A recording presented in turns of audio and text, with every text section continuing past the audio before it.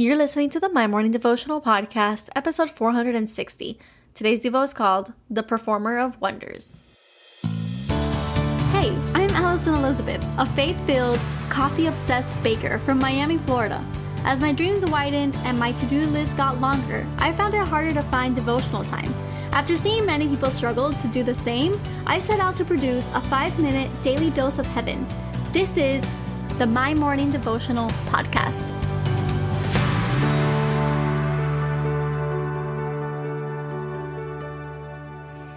Good morning, everybody. Happy Friday. Welcome back to another episode of the My Morning Devotional Podcast. Happy weekend. I hope that you guys all have great plans this weekend. I'm actually going to be attending a wedding tomorrow, so I'm excited for that. I'm excited to watch our friends enter this next chapter of their lives. I absolutely love weddings. I love to work weddings.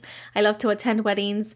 I just love everything about this season of our life where all of my friends are starting to get married, and it is an exciting time. Now, if today is your first day tuning in, I wanted to welcome you. My name is Allie, and what we do here is pray together every day, Monday through Friday.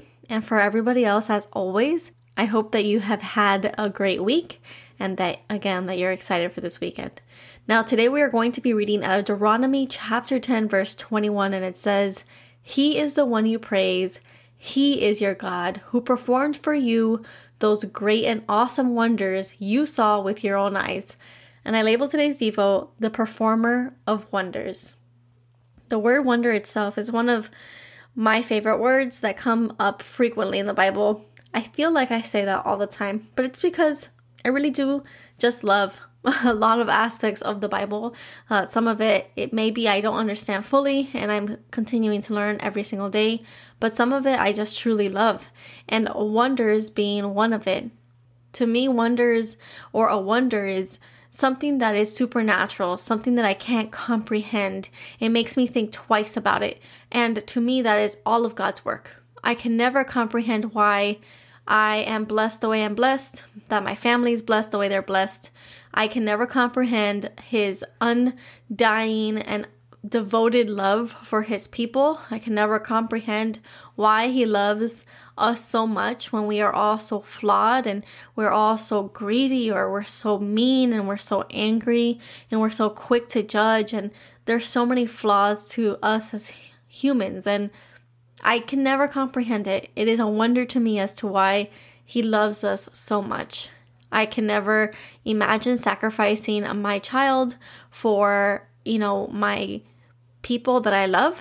I don't have kids yet, but even the thought of that, it's something that I can't comprehend. So God to me is a wonder. I can't put my finger on absolutely any other force on this planet or in this world and in heaven and hell that can compare to Him. And it's because there isn't any. Nothing compares. And what I love about this verse is that we are responsible for remembering all of the great and awesome wonders that we saw with our own eyes, because we all have a testimony. We were all at some place, and we were brought up from that place, from that low place. And we all have the person in our lives that were healed. We all have the story of the person who overcame addiction or who came from a bad situation and overcame that. We all have a moment of time that I like to call our BC days and our AD days. So our BC, our before Christ days, they exist in our every single day life. We have a before Christ version of ourselves that we can never forget, because that is the proof of the goodness of our Lord. And so He is the one that we praise. He is our God. We do thank Him for bringing us out of where we were before. It is a beautiful thing to celebrate. And He is the God of miracles. He is the God of wonder. He is the God of love. We get to thank Him for our testimony, and we get to thank Him for the testimony of others, because sometimes we need to lean on someone else's testimony to remind us that He is the God of miracles. And today we have people who are suffering all over the world. We have people who are suffering right here at home. We have people in our lives that may be suffering from sickness, from health diseases, from anything really. And we get to lean on other people's testimony to give ourselves hope and assurance that anything is possible, that He is the God of miracles, that He is a healer, and that He is here with us battling every single day.